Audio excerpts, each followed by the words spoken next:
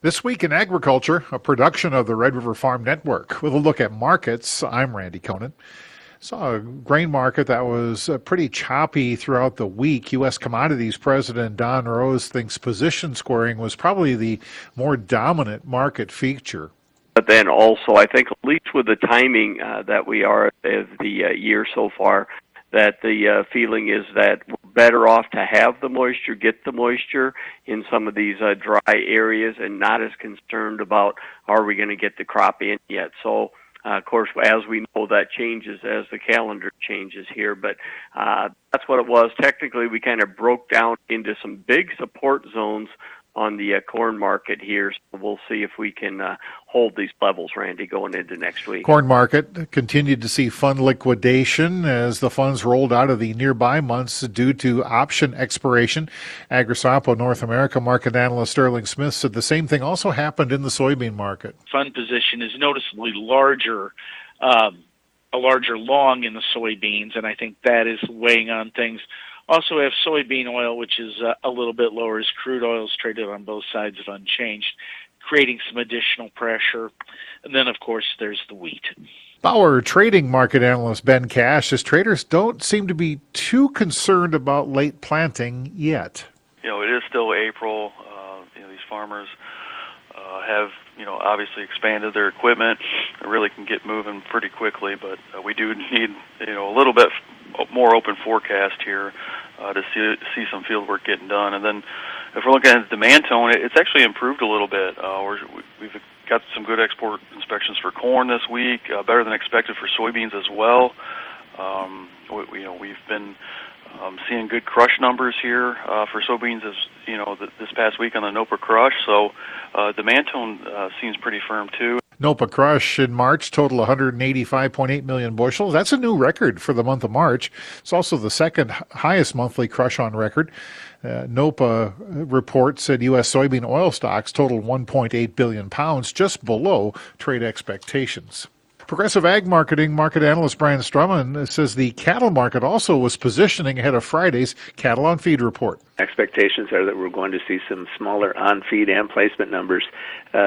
We did have the cash trade in a lighter trade so far this week, steady to $2 lower, and that's maybe limiting the upside. The feeders did go up and make new contract highs this morning. We're back, again, both sides have unchanged here going into the afternoon. And lower placement number expected again in the report today. Lean hogs bouncing back. We went down and made new contract lows this morning, had some short covering coming into play. Exports were decent this week and more stability in the cutouts, offering some support to the lean hogs. Zaner Group Ag Hedge Lead Ted Seifried said that risk-off trade that we saw in the grains also pressured the livestock markets. We've gotten to levels where we're going to be somewhat volatile in the cattle market, right? I mean, we had gotten very lofty on cash. We're vulnerable to these sorts of corrections. And that reversal lower day that you had in June cattle yesterday, you figured you'd see some follow-through to the downside today. But so far, Randy, it's not been this massive flush out. We're only down, 60 or so. I think that's a small win. So I'm wondering if we're going to try to claw our way back to unchanged by the end of the day. Dairy market remained very wary about spring flush and the destination for a large volume of milk. Ever Ag principal Mike North says a lot of that milk supply was ending up in a cheese vat. The good news story that's come out of that so far is that the consumer has been relatively resilient.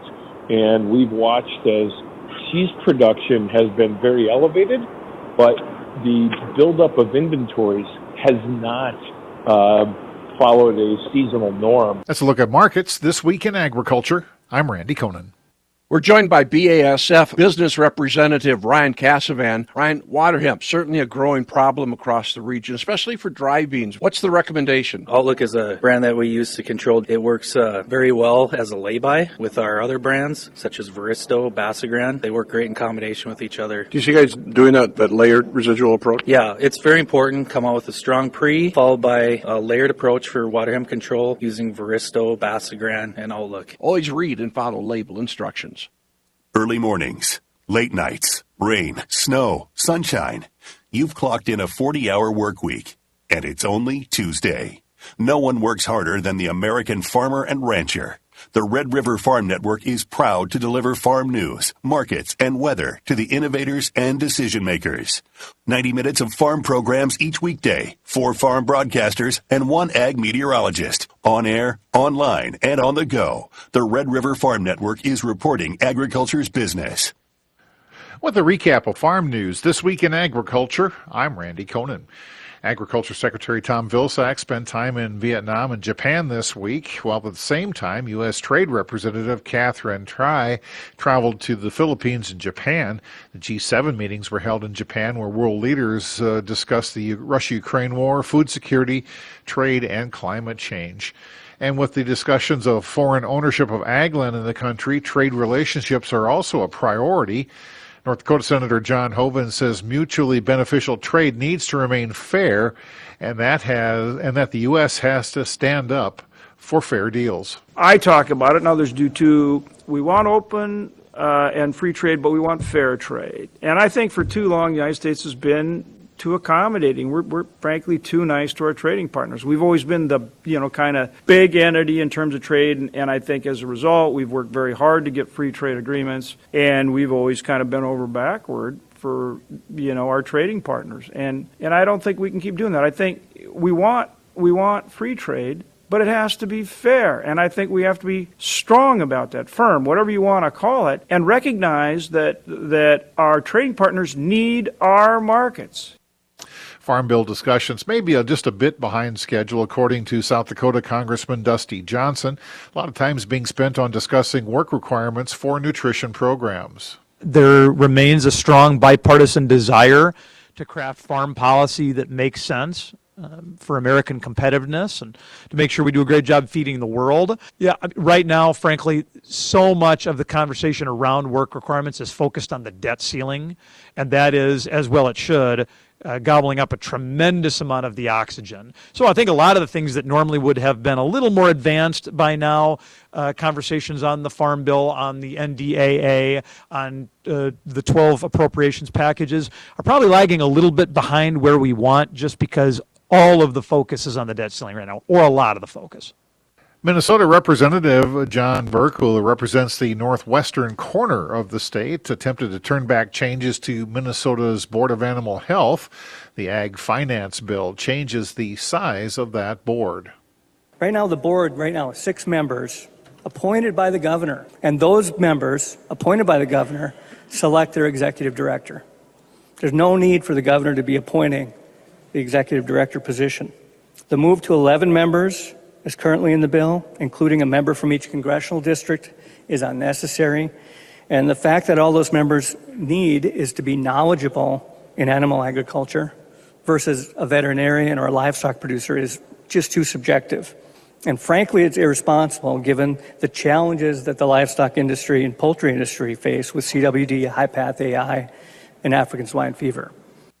Burkle says the language would politicize the Board of Animal Health. The problem today is we have a lot of people here in Minnesota and elsewhere who have strong opinions about agriculture but very limited knowledge of what agriculture really is. The problem here is that we have a lot of people in the state making important decisions that affect agriculture but really don't understand what it takes to truly operate within it. And the problem is that there are a lot of people in Minnesota and in this country who depend on agriculture to feed, clothe, and fuel them, but they don't want to support or understand it. The House did not get the necessary 2/3 majority to overturn President Joe Biden's veto dealing with Waters of the United States rules. Congress tried to undo the revised WOTUS rule, but was met with a presidential veto. Meanwhile, the administration cannot implement or enforce the rule in 26 states, including North and South Dakota, due to 2 different court rulings. Fate of the WOTUS rule also being reviewed by the U.S. Supreme Court. Let's look at farm news this week in agriculture. I'm Randy Koenen. Owning livestock can be a tricky business at times. The insurance team at Ag Country Farm Credit Services understands, which is why we work with ranchers every day to help mitigate risk. So whether you're looking for protection against price declines or loss of gross margin, Ag Country can help you. Livestock revenue protection is available for cattle, dairy, and swine. Learn more about your options by contacting your local Ag Country office. From Roseau to Aberdeen and Benson to Rugby, we cover agriculture here on the Red River Farm Network. Agriculture is big business, and we cover it that way with markets, market analysis, crop progress reports, USDA crop and supply demand reports, farm policy, and trade issues. We focus on the news that drives the markets. If it affects your bottom line, you'll hear about it here on the Red River Farm Network. Go online to rrfn.com. You'll find news, podcasts, weather, and more. With a look at weather this week in agriculture, I'm Sierra Doctor on the Red River Farm Network. Colder temperatures and snowfall have plagued the farmers and ranchers this spring. World Weather Incorporated senior ag meteorologist Drew Lerner warns of another system that will come through next week. The unfortunate part of the forecast is that there is yet another upper-level low-pressure center that will drop southward through the Canadian prairies at the end of next week. That will bring another period of cloudy, rainy, maybe some wet snow weather, and temperatures will be cooled again. Not as cold as they are now, but certainly cooler than usual. Improvements across the upper Midwest was recorded in the latest U.S. drought monitor. Over 45% of North Dakota is drought-free compared to 33% last week. Just over 24% of the state is categorized as moderately dry, mostly along the western and northern borders. South Dakota is 10.8% drought-free compared to 1.5% last week. Only 1.5% of the state is categorized as being in severe drought in the southwest corner of the state. 89% of the state is abnormally dry. Minnesota also saw improvements in drought, with over 55% of the state not in drought and just over 7% in moderate drought. According to the weekly crop progress report, North Dakota topsoil moisture is rated 79% adequate to surplus. Winter wheat is rated 42% good to excellent. Calving progress is 58% complete, which is equal to last year and the long-term average. Hay supplies are 69% adequate to surplus. In Minnesota, field work has been limited to planting oats and spreading manure. The weekly crop progress report says 3% of the oats are seeded, behind the average of 7%.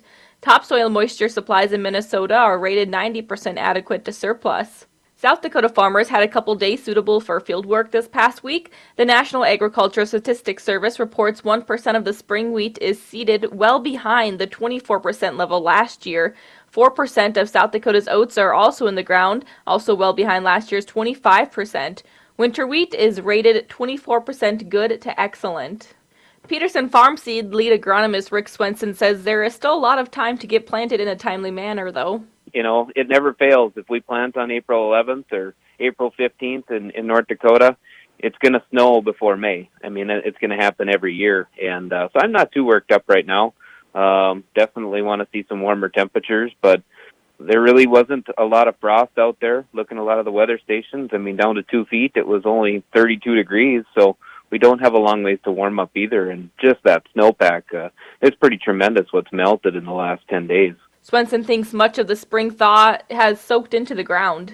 A lot of areas where you would expect some bigger ponds, there wasn't as much. And I was actually looking at subsoil moisture maps, and you know, when we went from 19 into 20, we were wet and everything was completely replenished. And then in, 20 into 21, we were completely dried out. We're actually kind of halfway in between. So I guess average is a good thing for me. South Dakota Soil Health Coalition Coordinator Cindy Zank says the last few days has done a tremendous job replenishing the soil with moisture, but has a few recommendations for farmers on keeping their soil healthy. Even though we've been getting the moisture, you want to always keep that soil covered. So that's one important aspect, is keeping the soil covered. We know summer is coming and the temperatures are going to be rising, so we want to keep it as cool as possible and have that ability. So when that moisture is in there and when that seed needs it, we want to have that good seed to soil contact and making sure that that's there in order for them to be able to grow their crops that they need, whether it's grass for their livestock or whether it's for their plants that they're harvesting. And that's a look at weather this week in agriculture. I'm Sierra Doctor on the Red River Farm Network. A lot of companies talk about being local, but what does that really mean? This is Shane with Irie Insurance, and for us, it means we grow up with you from your first car to the moment you take over the family farm or business. We go to all the same sporting events. We are there the first time your basement floods. At Irie Insurance, we are local, and rest assured when you trust us with your home, farm, auto, and crop insurance, you know that you are being taken care of by a local neighbor that cares. Check us out on the web at IrieInsurance.com to find a location and a local agent near you. All in for all. That's the theme of the 2023 Minnesota State FFA Convention. More than 5,000 FFA members and supporters are participating in this year's convention. This is Red River Farm Network farm broadcaster Don Wick. Our coverage sponsored by Ag Country Farm Credit Services, AMPI, and its Dinner Bell Creamery. Proceed, Minnesota Farmers Union, standing for agriculture, working for farmers, and the Minnesota Soybean Research and Promotion Council.